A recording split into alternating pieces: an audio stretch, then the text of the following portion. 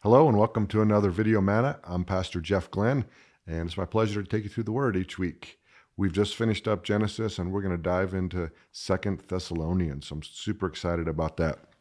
You might ask why we didn't go to 1 Thessalonians, but I think 2 Thessalonians has a lot of great content to it. We see that Paul kind of harkens back to his first letter as he opens here and discusses some issues in 2 Thessalonians. So he's writing this second letter to the church at Thessalonica to follow up and remind them of the things that he told them in the first letter, mainly to clarify his teaching on Jesus' imminent return. And so for us, it's important to remember right off the bat as we dive into this book of 2 Thessalonians that of what Jesus told us in Matthew 24:36. But of that day and hour no one knows, not even the angels in heaven, but my Father only. So this is important groundwork here because Paul is writing to the church here at Thessalonica about the end times and about Jesus' imminent return. So we want to have that foundation first, that we're not gonna date set, and that Paul isn't writing to the church to set a date either. He's writing to encourage them that in the light of Jesus' imminent return, he's encouraging them to live out their faith to the fullest and without discouragement and without regret, because some were saying that Jesus had already come back. And Paul reads in the previous letter, he wrote to them, encouraging them of their new faith, though they were a fairly new church, as were all the churches in that day. But Paul had traveled there with his companions after being poorly treated in Philippi and found a warm reception, or at least a reception for the gospel in Thessalonica. So he's writing them, and in both letters, encouraging them in their faith and how they become a great example of a faithful church. But he wants to correct them on a few of their understandings. And so he's writing to clear up this confusion and even their curiosity. I think we all get excited, right? So it's no different in our day. We get excited when we start thinking about the end times, and especially when things in the world are starting to heat up as they are now all over the world, with what's going on in Israel and the Gaza war, that people are interested in that, and they're like, is this the end? Is this part of that? Is it close? What's going on? And so that's not a bad thing, because the great thing about it is it gets us in our Bibles. It gets us looking at the Word and being more close to figure out our eschatology. And but there is a downside to this sort of concern and curiosity. Who remembers Y2K, right? Some thought that Y2K would usher in the end times, and this is nothing new either. In the 2nd century, Montanus, he claimed to speak under the influence of the Spirit, and he claimed that the coming of Christ was imminent.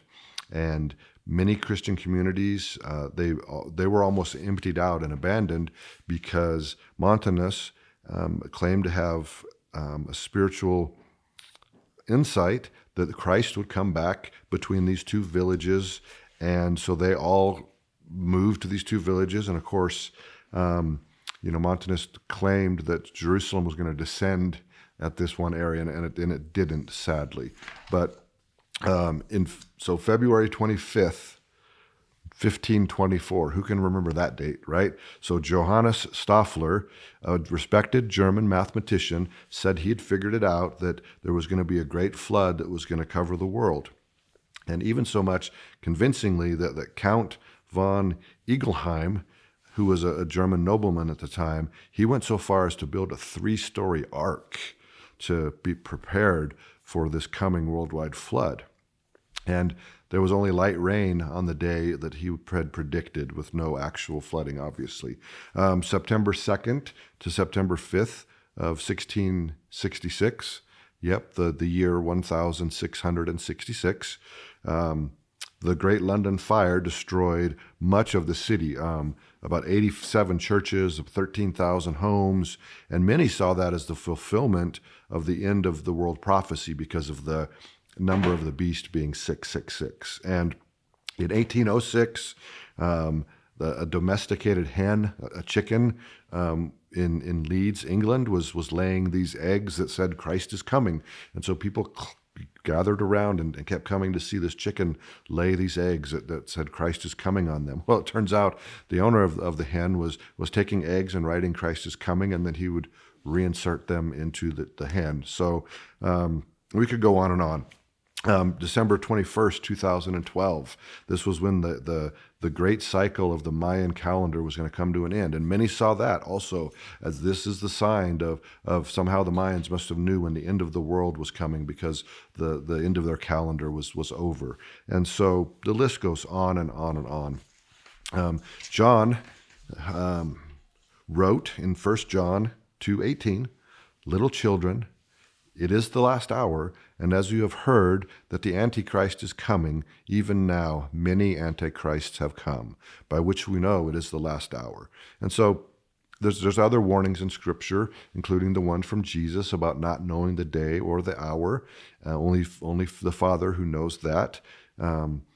Those false messiahs and false dates and false returns. And I'm reminded of when Jesus said, "Hey, if you hear about me being in the desert, or if you hear about me being on the mountaintop, don't go there." Listen, we're not going to miss the return of our Lord and Savior Jesus Christ. It'll be something that the whole world will be able to see. There's plenty of information about the times and the seasons, and that's what we're encouraged to be about. We're encouraged to be about our Father's business during all times, whether or not we think this is the end times. And that's what we're called to do, is to be found working. And so there's plenty of instruction for us about what we should be concerned about, how we should focus our energies and our attention. And that's what Paul's doing here in his letter, his second letter to the church at Thessalonica. So until next week, stay encouraged and stay in the Word.